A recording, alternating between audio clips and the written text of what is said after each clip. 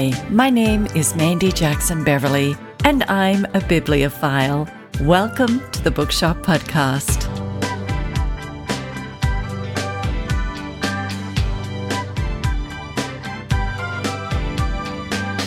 Left Bank Books is the oldest and largest independently owned full-line bookstore in St. Louis, Missouri. They offer a full line of new and used books, gifts, cards, magazines, toys, and services. The staff at Left Bank Books are a fiercely committed group. Many are writers, performers, and artists and personally appreciate the importance of a store like Left Bank, not only to the cultural health of a community, but to the health of its creative people. Today, I'm speaking with co-owner Kris Kleindienst. Hi, Kris, and welcome to the show. It's great to be here. Well, you are somewhat of an icon in the indie bookshop world, so let's begin with the history of Left Bank Books and your place in it. Sure. Left Bank Books started in 1969. It was a group of graduate students at Washington University here in St. Louis who were all activists in anti-war activities and civil rights and other kind of social justice issues. They wanted a store where people could find things that you couldn't find elsewhere. You know, in 69, there was no internet. What was printed, and who chose to make it available in their communities, that's what you had access to. So they had no money to put behind this. They did what they could and opened a little store and ran it collectively. Progressive literature, mimeographed position papers, lots of stuff like that, but also the stuff that was really edgy at that time, for example, that you couldn't find elsewhere in St. Louis were things like the Rolling Stone newspaper and something called the Whole Earth Catalog, which was kind of a Google for the counterculture. So about 5 years in, I came to the store. I knew the people. I feel like I'm kind of a younger sister to them in the local activism community. I was in high school, coming of age, and they did things that I got involved with. They organized, the youth. That would be me. And anyway, I needed a job, and I went to the store to look for a job. And it turned out that they were hiring kind of for the first time because they had all kind of moved away. There was only one person left in the collective who was still running the store, and they needed an employee. So I was hired as an employee. And 47 years later, I am still here. And in looking back, what did you bring to the store? Well, I definitely brought queer to the store. There was a small women's studies section, which I immediately expanded. But I also immediately said, well, where are the gay books? And I set about ordering the gay books or somehow doing that. I don't really remember how, because all I really was a sales clerk behind the register. Yet, because of me, the mix of books changed pretty much immediately. And do you remember the names of some of the authors you brought into the store at that time? Yeah. So in terms of lesbian fiction, it was really at the very beginning. And not too many years in fact, really right when I came there was beginning to be this amazing collection and sort of a loose organization of feminist publishers and women's presses, where a lot of the lesbian books came from at that point. And that would have been around the time of Rita Mae Brown's book, right? Yes. Legendary coming-of-age novel Ruby Fruit Jungle was initially published by one of those presses called Daughters Press, and later was picked up by Bantam Books, which was a mainstream publishing company. And the big deal of that was not only was it lesbian fiction being published by a mainstream publisher, but it was published for the first time in paperback first, like the whole tradition of a novel coming out in hardcover and then coming out in paperback was circumvented. They were experimenting with a new model. However, the big deal was really that they noticed there was a market. My community was a market that they hadn't explored before. And this most likely allowed for better distribution.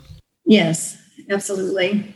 And I'd love it if you could tell us a little bit about the city of St. Louis, Missouri, your community, the history, geography, culture, arts, the diversity, anything you'd like to share.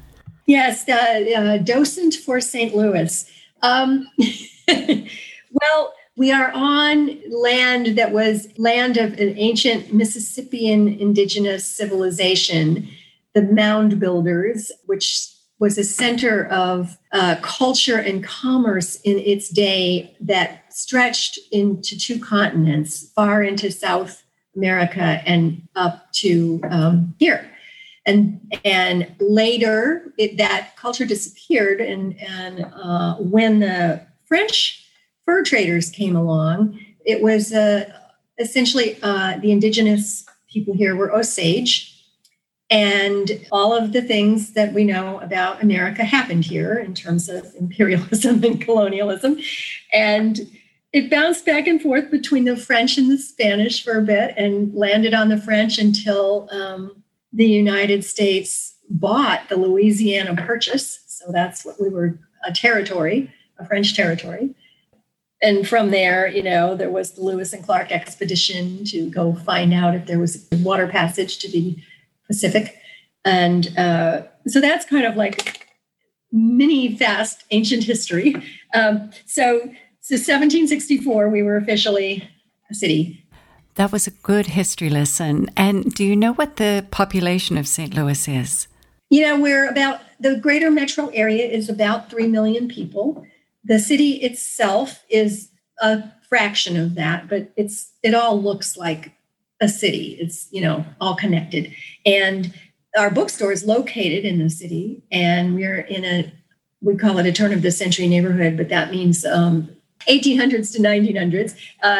The building we're in was built in 1904. It's kind of where the World's Fair of the time, that we were right down the street from where it was, and that our neighborhood kind of grew up at that time. So really beautiful old brick buildings.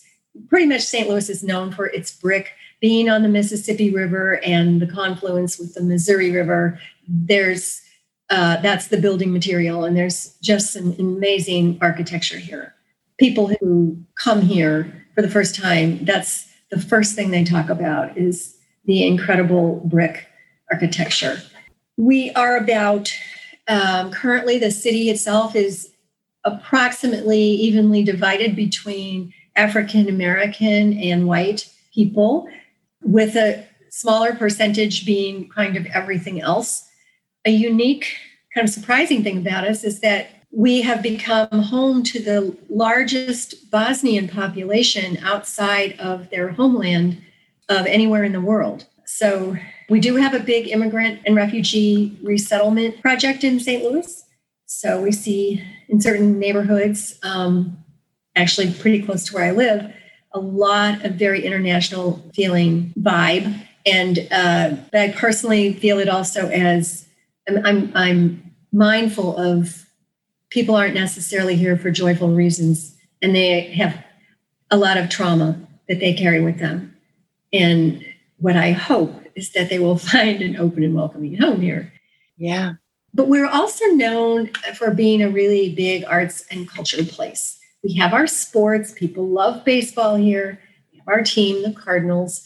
But we also have a world-class symphony, an amazing art museum, incredible galleries, art galleries, lots of other music. We are one of the best places to see really great jazz and blues, or listen, I should say. And there is a lot of culture of all sorts going on here. There's a strong theater community, parks. We have an amazing park system.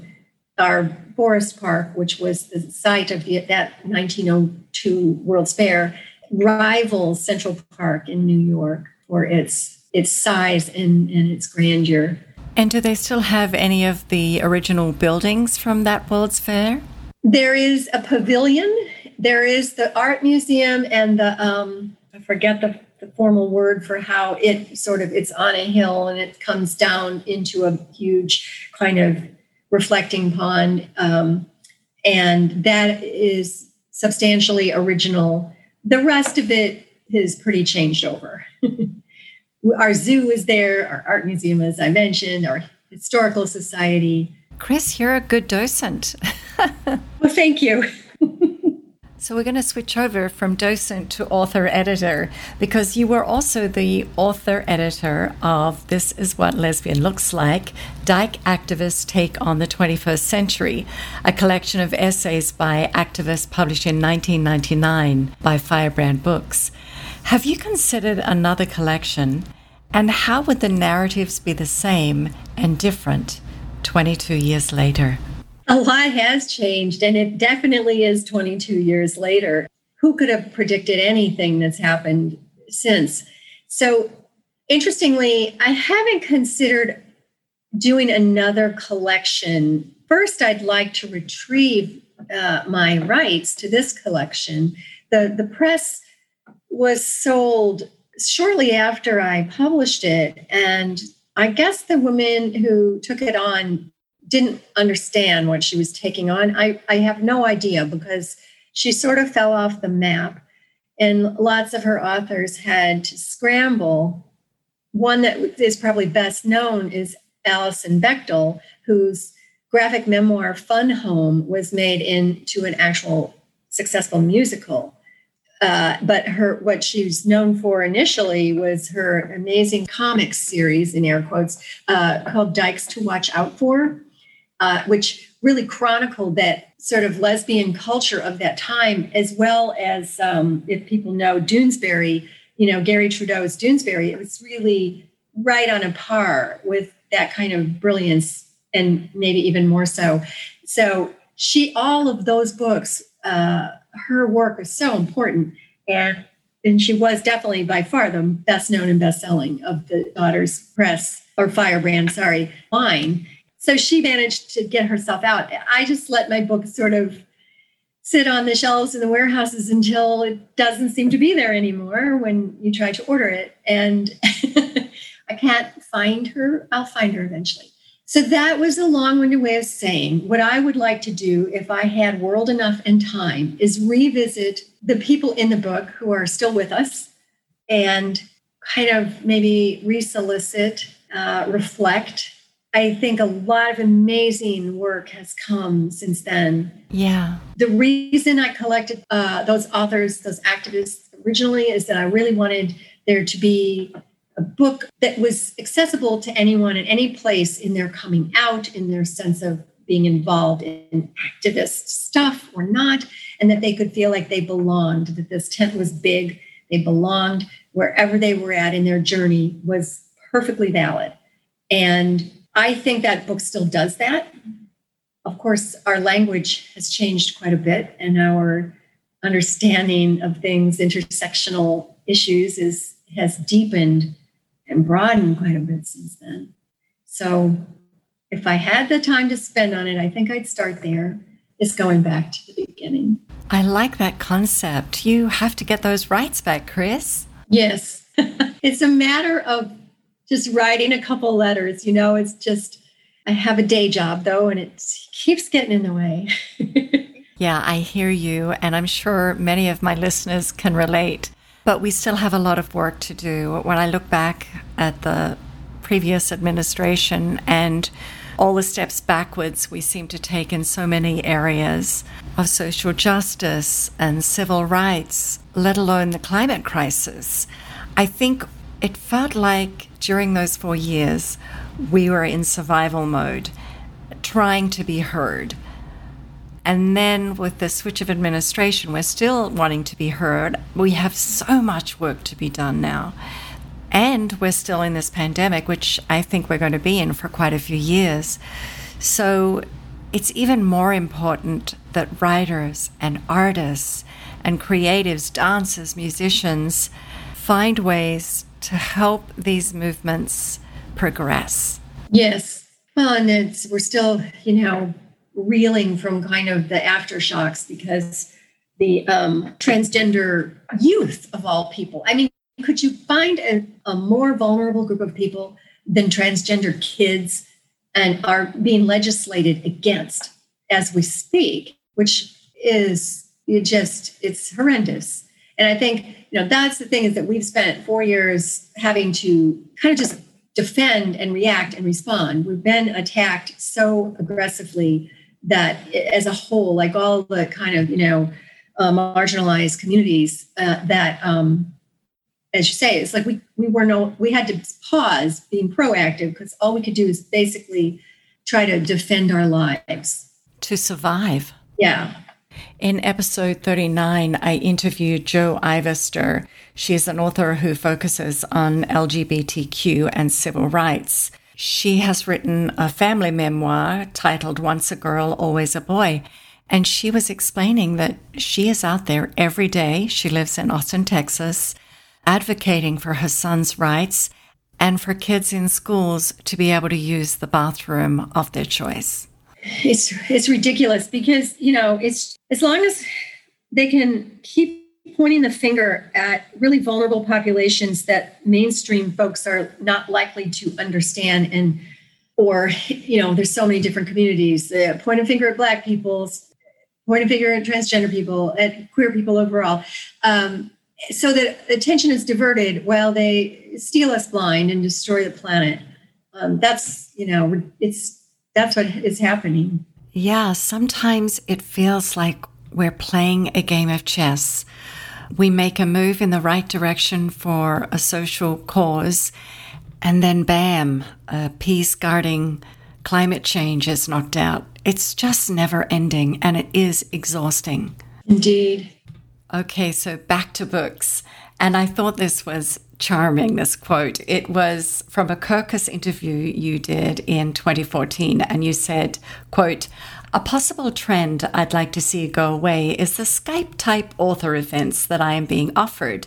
I think these come across as a little bit lame, like I am trying to sell the customers on a sideshow attraction," end quote. And here we are, Kris. Yes, here we are. Here we are. We never thought, right? So how was the transition from live in-house events to virtual events and to selling online? And do you see Left Bank Books encompassing a hybrid version of events in our post-pandemic future? So our transition from in-person events to virtual events was instantaneous, because we had an event scheduled for about 3 days after the shutdown in St. Louis, at least. And we were able to go into our store and process online orders. We never had to completely stop doing business. We were able to figure that out and do it safely, and it was allowed. In the meantime, oh my gosh, what about all these events? Well, we were one of the very first stores in the country not to just cancel an event, but to say we can do it. I think we did it on Zoom initially, but now we're on another platform. Learned a lot of new terminology. That's one thing that happened. So what was good about it in this context is that there was literally no other way to connect with people except virtually, across the world, really. So everything was unavailable to people. And here was this thing that we could do where you could see someone, like a meaningful conversation occur between people, your favorite authors you maybe hadn't discovered yet, but you could sort of turn this on and see something unique, see, your local bookstore do it. So, and possibly another local person involved, either an author or just someone in conversation, with that author. And gradually it got to be even more interesting, because as everybody kind of settled in, publishers and authors included, the pairings of people got more creative. And it was the kind of thing that you couldn't do if you were trying to organize travel schedules. So we got to have amazing collections of people in the virtual room at the same time that will never happen in person. in St. Louis for sure. So that, in a way, really was a good thing as part of like what we do as a bookstore, which is to create and support community. This was a little way that we could do it. And of course, there's the Q&A part. I don't even remember what the technology was like in 2014. I'm sure it was there, but it wasn't something that was available to all of us at the touch of a button. Yeah, right. And you couldn't manage, I don't think managing like an audience and having like a Q&A part and a raise your hand part, and, all of that. I think that it got pretty creative, and in that way, it has been good. The sales of books are infinitesimal compared to what they are for in-person events. So our costs to do business went up, and our return on the effort of organizing these events went down, but we did not stop. We haven't said no unless there was some other reason to say no, but we're doing it. And I think for the future, that if we ever emerge from a COVID crisis, it will probably be, at least for a while, some events will be hybrid events. There's one that we might be doing in the fall in person. And there's some thought that more people would want to attend than fit in the space, but the space has the capacity to do streaming. So we might be able to experiment with a hybrid event. All of this kind of makes me want to take a really long nap, but it's very exhausting. I just want to read books and talk about books with people who love books. All of this like airline pilot level of knowledge base. It's really exhausting. So we will connect with people, and we will figure out ways for authors to get as much interaction with their fans as possible. And hopefully one day we'll be back to a lower tech, more human scale operation again. Well, it's something positive to look forward to. Now, Kris, here's your soapbox. What would you say to readers who are addicted to purchasing books from Amazon to encourage them instead to buy from their local indie bookshop? Well, I would say that, first of all, people who are addicted to buying their books on Amazon, it's a pretty ingrained habit. So you have habits of ease and comfort and familiarity going on here. However, the same problems with Amazon are still there and have just gotten worse over the years. They do not support the local economy whatsoever. They don't create jobs in communities they go in. They actually cause more jobs to go away than they bring. The jobs they bring, I think, has been abundantly demonstrated are sweatshop jobs, literally. And so wherever they have a warehouse, they just contribute even more so to the degradation of the quality of life.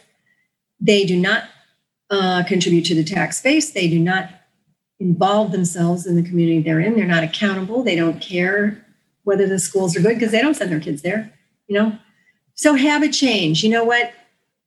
If the habit is buying online, the good news is that independent bookstores are also have very robust e-commerce websites with the added aspect that if you do have a problem or a question, you can actually talk to a human and have a relationship with a human every time you might need to interact. If you're looking to save a buck, it's a penny wise and pound foolish proposition. Doesn't benefit the authors. It doesn't benefit your community. And in the long run, really doesn't benefit you. And I'd add also that because of the discounts on Amazon, it's not really helping the authors in the long run either. The thing that probably folks don't know or don't remember is that Jeff Bezos got into the business of Amazon by the trial balloon was my industry, was book selling. It's like, well, books, they don't spoil. They're small. They're easy to ship. I will experiment with books. And he also experimented with pricing. He also lost money forever because he was selling below cost. and destabilized our publishing and bookselling industry pretty much. It would seem like forever at this point. It really twisted things around. Overall, it led to publishers making decisions that decreased the diversity of what they published, definitely decreased what they paid to authors overall. So, there's sort of like these things that people don't see, the invisible consequences, but he still screwed around and with the pricing. So he got people into buying from him by using us as a loss leader. And he still manipulates those prices. You and I could probably look up the same book on that website and see a different price at the same time. And meanwhile, he charges whatever he wants for everything else. And the prices overall, it's just more expensive, really, than it looks. So that's my soapbox. And I do want to remind listeners to, if it's an audio book or an ebook that you want to purchase, check with your local indie bookshop before you purchase that ebook or audio book from Amazon. Does Left Bank Books offer audio and ebooks, Kris? We do. In episode 48 of the podcast, I interviewed the manager of Pages of Hackney. Her name is Jo Haygate, and she hand-delivered books in the area on her bicycle. And I think that kind of service is hard to beat. And speaking of service, apart from a well-curated selection of books, indie bookshops pride themselves on their booksellers, hand-selling books one book at a time. So who are some of the booksellers at Left Bank Books? My booksellers are some really fabulous, super smart people who are interested in surprising and wonderful things. There's, right now, I would say our science fiction and fantasy has, that area has just exploded for us. And several people on our staff are fans of particular authors in that genre, which is a wide-ranging, genre, and can speak passionately for hours on any aspect of those books if you venture in. We have a wonderful children and teen specialist, shall we say. He does the buying. He's our storyteller. He manages the whole section and even sets things up with authors in schools. You'll never get a better person than this fabulous single dad to steer you through kids' books. Just so genuine and wonderful. Overall, we are a really diverse, racially diverse, gender identity diverse crowd. We're all way overqualified for what we do, but there's a lot of enthusiasm there. It sounds like you have a fabulous group of booksellers. We do. I'm so proud of them. And do you sell more nonfiction or fiction? And in fiction, what is your strongest selling genre? I didn't have a chance to run the current numbers before we spoke, but I would say we sell more fiction just because there's so many, there's the general fiction, there's mysteries, there's romance, there's this burgeoning, sci-fi, and then the young adult fiction is another area that's just exploded. And I don't even know why to call it young adult, because so many technically adults shop it for themselves. The quality of the writing and the complexity of stories, it just has really matured. So if you add all that up, I would say fiction is winning. But then if you look at our nonfiction and you look at like maybe this last holiday season where the 3 or 4 hands down runaway best-selling books were nonfiction, such as Obama's Promised Land. And it's like, it skews the numbers. But in a normal time, I would say fiction's edging out on. And is there one book you'd like to see more people reading? That kind of question always throws me into a distress because I'm one of these people who is a very undisciplined reader, a very eclectic reader who, I can get super passionate about the most ridiculous mystery, but then I can get very passionate about a book about the origins of militarized policing. So how do I narrow it down? It's so hard for me. But I decided I would talk about Braiding Sweetgrass by Robin Wall Kimmerer, because, this book, the subtitle is Indigenous Wisdom, Scientific Knowledge, and the Teachings of Plants. So Robin Wall Kimmerer herself is Native American and also a poet and also a botanist. So those three pieces bring really interesting experience and, like scientific discipline. And this is the most remarkable, hopeful, comforting book. And that's why I wanted to share it, because I knew a lot of what we would probably talk about would sound very serious and everything is hard. And is there any hope? Well, there is hope. We are very resilient.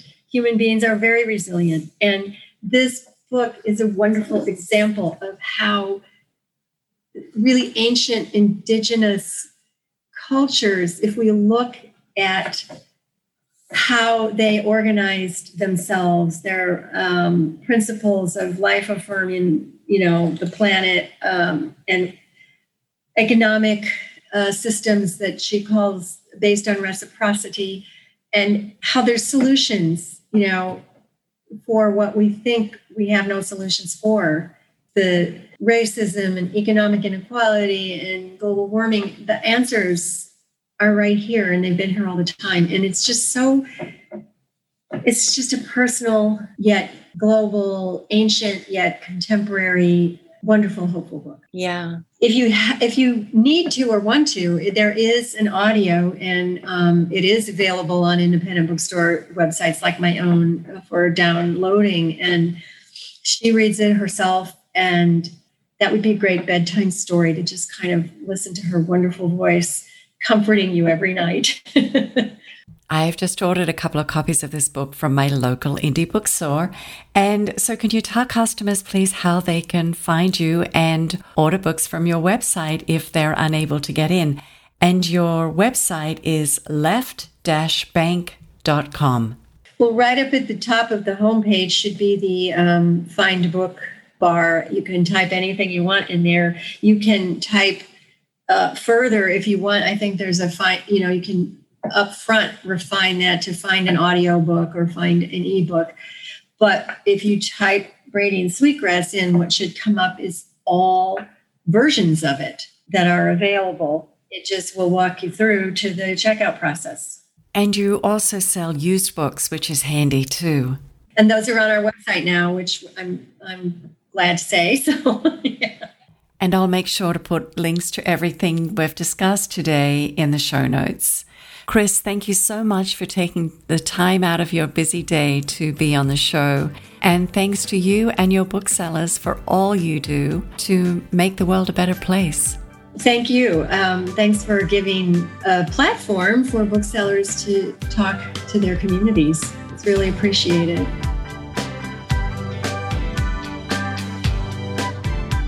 If you're enjoying the Bookshop podcast, and I sure hope you are, here are a few ways you can support the ongoing episodes. You can subscribe to the show, leave a review, and share the link with family and friends and on social media. You can also support me by going to thebookshoppodcast.buzzsprout.com, click on the small orange heart at the top right-hand corner of the page, and donate using PayPal. Thanks in advance. Now, on with the second half of the show.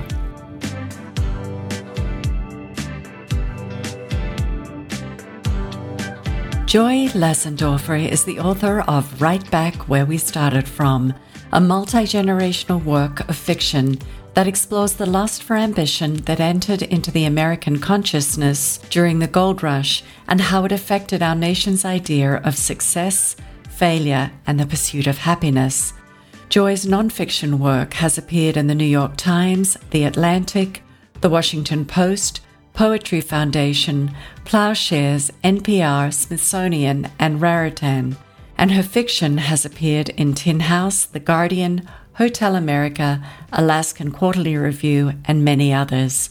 Hi, Joy, and welcome to the show. Oh, thank you for having me. I'm so excited to talk to you. It's lovely to have you here. Let's begin with a synopsis of your book, Right Back Where We Started From.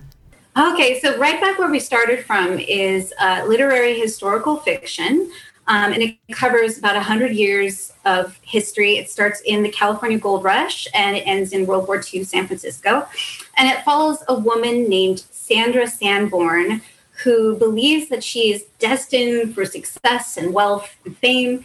And she believes this because her mother, Mabel, has always told her all these stories about their family and how their family was very prominent and wealthy and that they lost their fortune. And so Sandra believes it's her job to get back the fortune. But then these unfortunate family secrets start popping up in the form of a letter that sort of suggests that how she sees herself and her family is not what she thinks it is. And so she just sort of runs away from that and runs away from the truth. So as she's continuing to try to be successful, the book then starts telling you the real story of her family and who they really are. I enjoy the idea of inherited secrets, whether they be good or disruptive. They're a part of who we are. Mm-hmm. And this idea is relatable to everyone. That's great. That's great. Yeah. Let's talk about the novel's themes of ambition, how the California Gold Rush affected the way Americans see ambition today. Yeah, so, we've always had like the Protestant work ethic and this idea of manifest destiny. Well, we haven't always had manifest destiny, but that's older. But what happened with the gold rush is when people came out to California in 1848 and so on, it changed our idea of how wealth can be accumulated. So before the gold rush, people thought wealth should be accumulated slowly over generations and that slowly over time you will prosper in America. And with the gold rush came this idea that you can go somewhere, work really hard for a couple of months and become fabulously wealthy. And that completely changed how we saw ambition and success in this country. And over time, that has morphed into the idea of the American dream, which is this idea that you can, if you work really hard and you apply your individual specialness to your goals, you can achieve anything and you can have all your dreams come true and become Oprah or Elon Musk or whatever it is. And so that's a direct line from the gold rush and comes from that part of history. And I wonder if that's where the American idea of materialism stems from. The need to have, the latest pair of trendy shoes, best car, best education, all of this stems from. Yeah, I think so. I think that there's a direct line between sort of this sense that you can get whatever you want and you can make your dreams come true and they can be as large as you want. And that and where does that go? It ends up going into the big house and the big car and, doing better than this family over here and being envied. And so, yeah, the book is really questioning a lot of that. I'm looking at, when is ambition helpful? Because it is helpful. And when is it kind of a poisonous thing that can, if you just sort of blindly work all the time and are pursuing goals, can that lead to a kind of emptiness? And can it also hurt other things like your relationships and your sense of community? And so, yeah, I think that it can be a really good thing to be ambitious, but it can also be really damaging. So, and just end up being greed, really, when you get down to it. And sadly, with the previous administration, I think we saw that kind of thinking of greed and wanting to have stuff seem to escalate, which is just so sad because whenever that happens, it is like a domino effect and it ends up hurting our planet regarding climate change. I mean, everything seems to boil back down to that. But it destroys our way of thinking about helping others and ends up making the divide between the rich or the wealthy and the poor and people struggling every day, month to month, just to make payments. It just seems to widen that gap.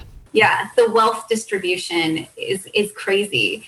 And really, a lot of it gets down to like there's these billionaires that are hoarding wealth, and it's just making less wealth for everybody else. And I think during the pandemic, I forget how many billionaires are. There's like 100 or something. They all got like a lot richer, like 39% richer, because there's such a fleecing going on.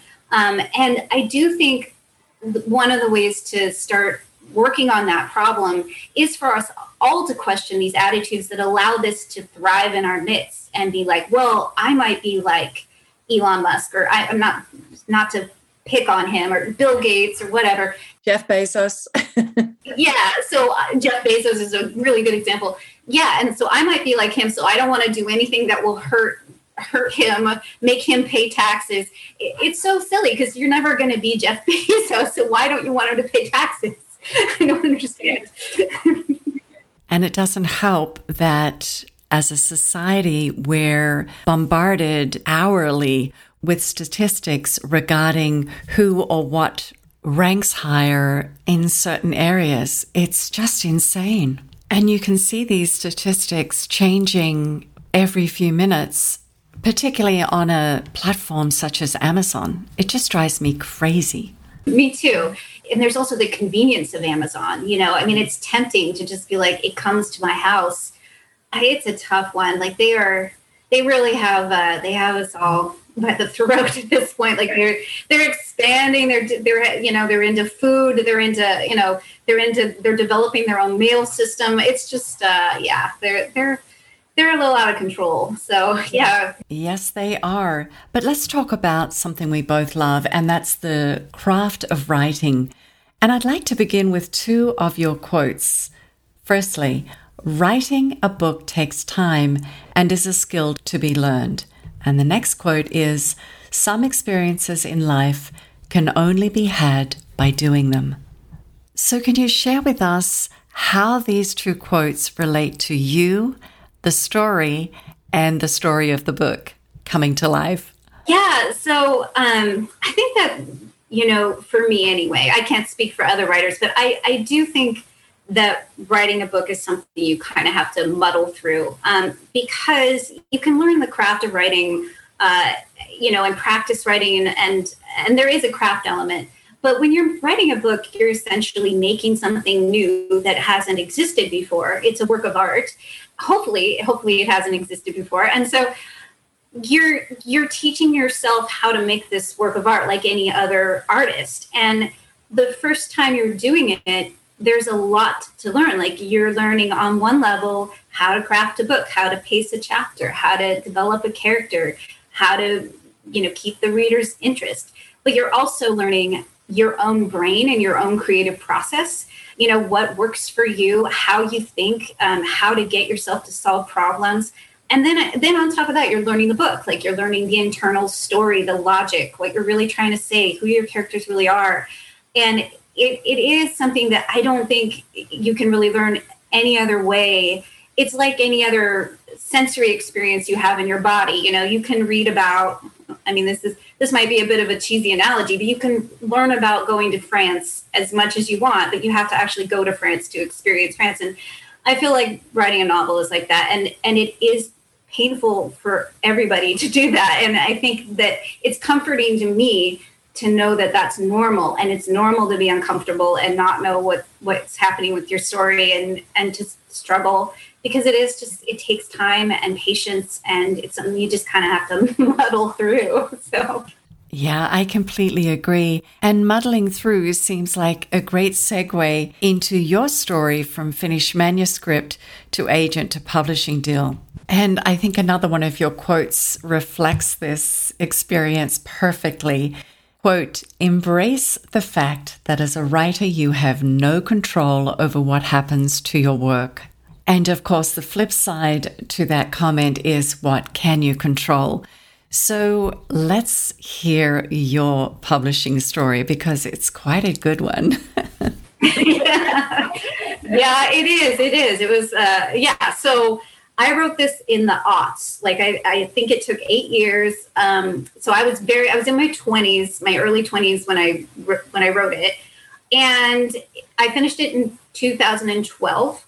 And so then I got an agent, like you do, and they started submitting the book to publishers.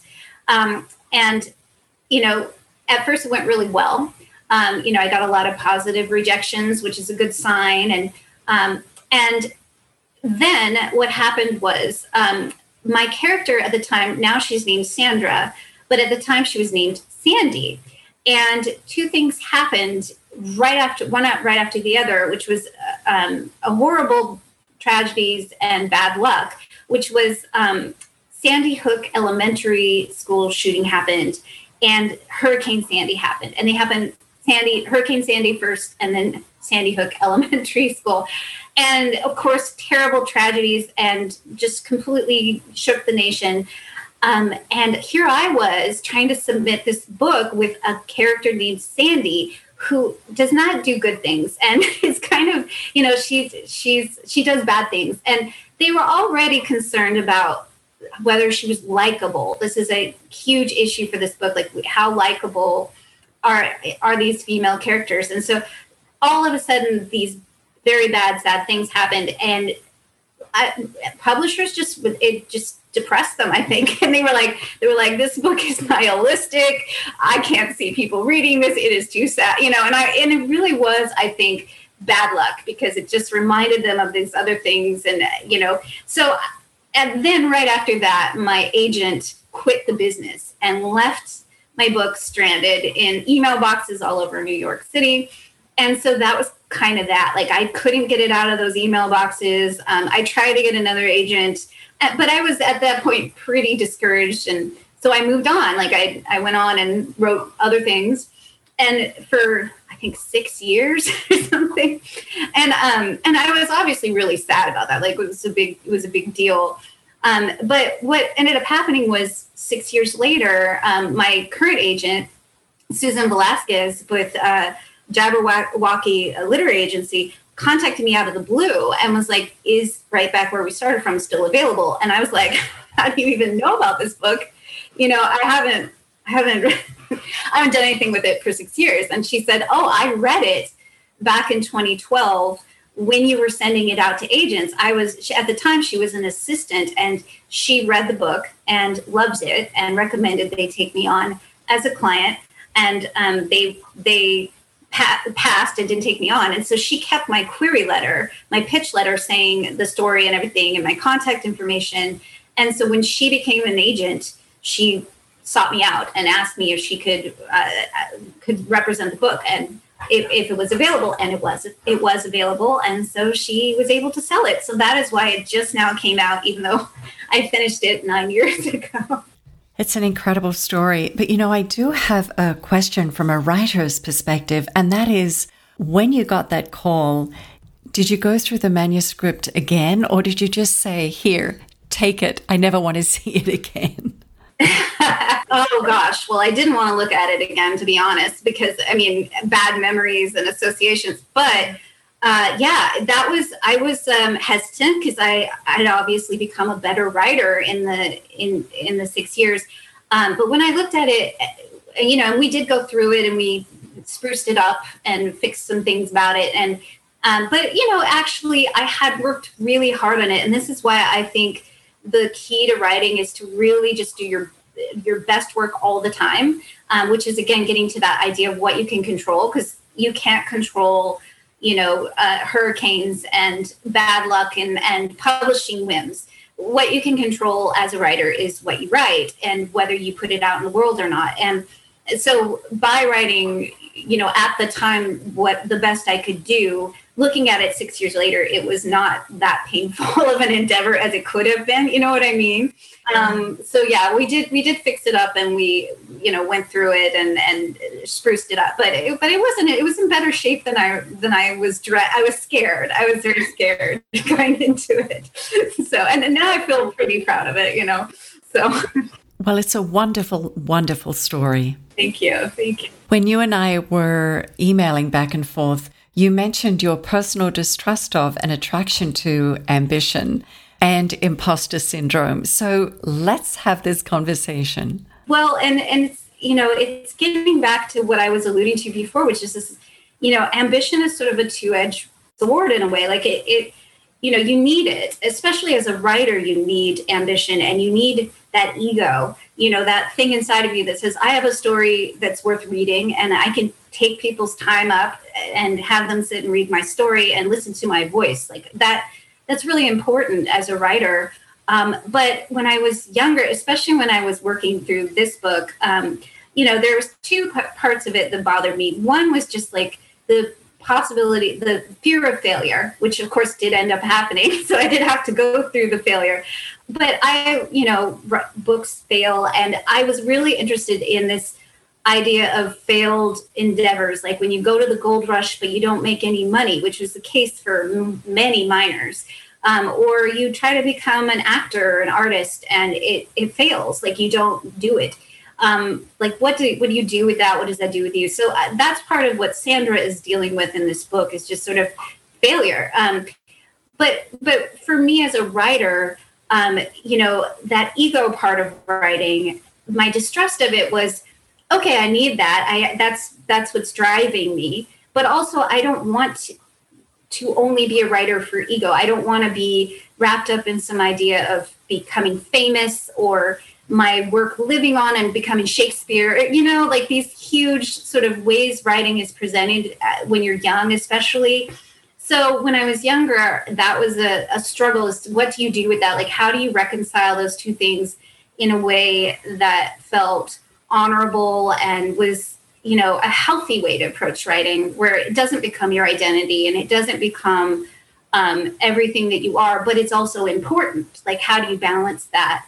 And so that was a lot of what I was doing. And then, yeah, imposter syndrome comes into that too, because when you have success, there's this other part of it where it's like, oh, golly, me, you know. And so that's been hard for me with all the nice things people say. And, you know, it's a weird, it's like learning how to mentally deal with that is actually more complex than I think people realize, you know.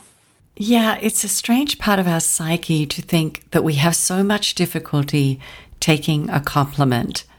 And it's not just in the creative field or in the arts. This is across the board. I mean, I have friends who are doctors and lawyers and nurses, teachers, many of whom suffer from imposter syndrome. Yeah, and then also you really want those comments and you dream for the good review, and then when you get it, you're like, who, me? Like it's weird. It's a strange, uncomfortable place. I mean, for me, I've come to just have confidence in my voice as a writer and to know that I do have things to say, and that's all I can really do as a writer is put that voice out there and hone it as best I can. And I think, you know, that helps, because when you feel confident in your voice, when people compliment it, you know that there's merit in that, because you've worked at that and you feel proud of your work, you know. And when I look at your portfolio of where your work has been published, it's impressive. Thank you very much. And I'm interested in how you balance your nonfiction and journalism writing with your fiction writing. And how do you look after your well-being as a writer, your physical and emotional well-being? Because you're also a mum too, right? Yeah, it's a struggle. I think part of my problem is that I do love both. I love nonfiction and I love fiction. And I'm often torn about which kind of project to pursue. You know, they both have good and bad sides to them. There's a lot more immediate gratification in writing an article and getting it in the New York Times or something than working for a long, long time on a novel that can take years to develop, right? So I'm always sort of struggling about that, like, because like in the end, what I would like to be is a you know, mostly a novelist, but I do want to keep doing the nonfiction. So even telling you this, I'm like, well, but I like both, and balancing both is hard. So yeah, but you know, I do find the good side of it is they do feed into each other as well. So, you know, I'll be writing a nonfiction piece, and I write a lot about history. And I will find something that will resonate as a story or an image or a metaphor that I then put into fiction, or vice versa, where I'll be writing fiction. And like an example was I wrote a short story about a tuberculosis colony that was in Mammoth Cave in Kentucky. And I was writing a short story about that, and I kept coming across this enslaved man named Stephen Bishop. And he was really the person who mapped that cave. He was like an incredibly brave, elite caver, essentially, back before they had anything like that. And I didn't want to put him in the story because I'm a white woman. I really shouldn't be writing about fictionalizing enslaved men. But I ended up writing an article about him for the Smithsonian because, he just was, I just admired him so much. So I do find they feed into each other and there's a nice synergy between them. But it can be really a struggle, honestly, to balance the two, because I want to do both. And time management is always the number one problem. So. And how do you look after yourself? Do you have a workout program, a meditation program? How do I look after myself? I've started to do that. I do. 10 minutes a day is all I will do. But if I will do it for 10 minutes consistently, I figure that's better than working out for an hour and then not doing it for. So I will do 10 minutes a day. It's like the bare minimum. But I do have a pretty balanced life. Like, I don't work in the evenings. My family is important. I try to have a day of rest. I don't always do it, but I try to have a day of rest because you do need, especially as a creative person, you need to recharge and you need to go out and find things to inspire you. So I will go on hikes or go, spend time with my best friend. We live in wine country, go wine tasting, things like that, have fun and spend time with my family. So I think overall, that when I don't have that day of rest, I'll notice differences in my body. Like, I'll notice my arms will start to get sore from typing too much, and I'll just have this worn out feeling that wouldn't be there if I take that one day off. So I try to do that, and I don't always do it, but it's ideal. And you mentioned friends. I think having a friend who you can call a really good friend, just to kind of banter on with for a while, is one of the most important things we can have in our lives. It is, yeah. And I'd love to hear about What's the Story, what it is, and where listeners can tune into it, please. It's 95.9 FM, The Crush. So What's the Story is a radio show that I do every Tuesday in the morning here in Sonoma County, and I recommend a different book every week. And then it is made into a podcast that you can access online. And the Sonoma County Library also sponsors it, so they will also feature the book on their website, and they match it with recommendations of similar books. So it's a really cool thing, and honestly, it just kind of fell into my lap. This other writer that I know, Elizabeth Stark, she wrote a book called Shy Girl, and she's a wonderful part of the Sonoma County literary community, and she didn't have time to do it. It was offered to her. And so she suggested me. And then the producer, I talked to the producers at the radio station, and they just let me give it a try. And so it seems to be working out. I've done it for about 9 months now, and just a different book every week. Yeah, so it's been really fun. And I'll make sure to put the link to What's the Story in the show notes. Now, is there an article you've written that has completely exhausted you? And the opposite, is there one that has truly fulfilled you? Let's see. So I definitely have ones that just keep going in terms of there's just more and more and more story to it. Like, I should really write a book about the one I wrote for the Poetry Foundation, which is about George Sterling, who was a poet in San Francisco around the turn of the century. And he ended up going to Carmel, California. And he started an artist colony right after the 1906 earthquake. And the reason Carmel is still to this day kind of known as an artist compound, like a wealthy artist compound, is because of George Sterling. And the thing is, that story got very, very dark. There's a lot of suicide in the story. There was, I don't know, this has been called into question recently, but there at the time when I wrote it, there was lots of evidence that they had a suicide pact. So it was this really amazing story in the sense of all these big writers were there, like Jack London and Upton Sinclair and Sinclair Lewis and Edna St. Vincent Millay visited and D.H. Lawrence visited. So it was this, and there was all these major California artists as well, like the Impressionist artists. And so they were all down there and they were living together and they were having like these cool pagan rituals and they were living in tree houses. And it was just like, it was really fun and idyllic and almost like hippies. It was like the precursor to hippies. And then there was also this like unfortunate darkness that's descended. So I would say that story was both things, where it was really hard to write about these mental illnesses and what was happening and trying to figure that out and how to navigate that in a way that was respectful and not too triggering for people.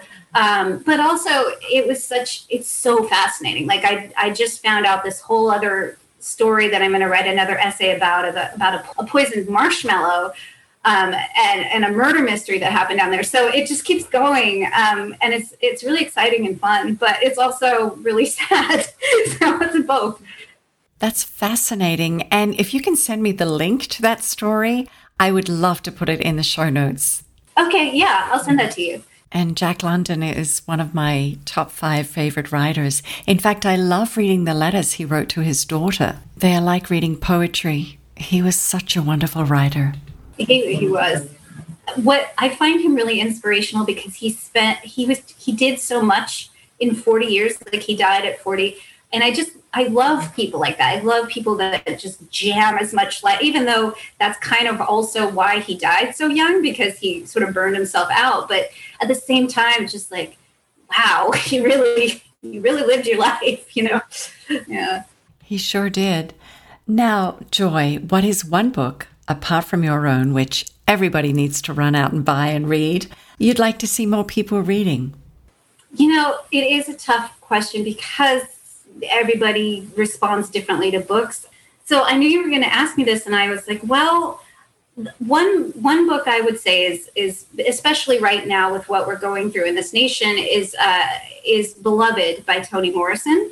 I read that book when I was 18, and I was really too young to understand it. I mean, I understood what was happening, but just in case someone hasn't read Beloved, it's a story about slavery and the aftermath of slavery, and it's about a woman who was enslaved and escapes from slavery, and she's being haunted by her dead child, and there's like a ghost of her dead child. And so I read it when I was 18. I didn't really understand it, and because it wasn't a mother, didn't know much. I was 18. And so I reread it last year, and I don't know what this says about me, but I didn't even think, oh, George Floyd and racial reckoning. I just was like, oh, I should reread that book. And it was subconscious or unconscious. And I was just blown away. It is so good. I honestly don't know another book that takes on the emotional costs of slavery, and the long-lasting effect of white supremacy better than Beloved. It really gets into the emotional devastation. And I think that is something that is really important for people to, especially in this case, for a woman, for an enslaved woman and her, her lifestyle or her life and what she experienced. So it's just brilliant and gorgeously written and very tragic. So that's what I would pick. Joy, thank you so much for being on the show today. I really appreciate it. I know you're a very busy lady, but it's been fun. And I wish you all the best of luck with your book, Right Back Where We Started From. Oh, well, thank you. This has been great. I've never been on a podcast before, so I'm excited. Make sure to follow me on Instagram, Facebook, and Twitter at Mandy Jackson Beverly. And go to my website at mandyjacksonbeverly.com, sign up for the newsletter, or contact me directly at mandy@cricketpublishing.org.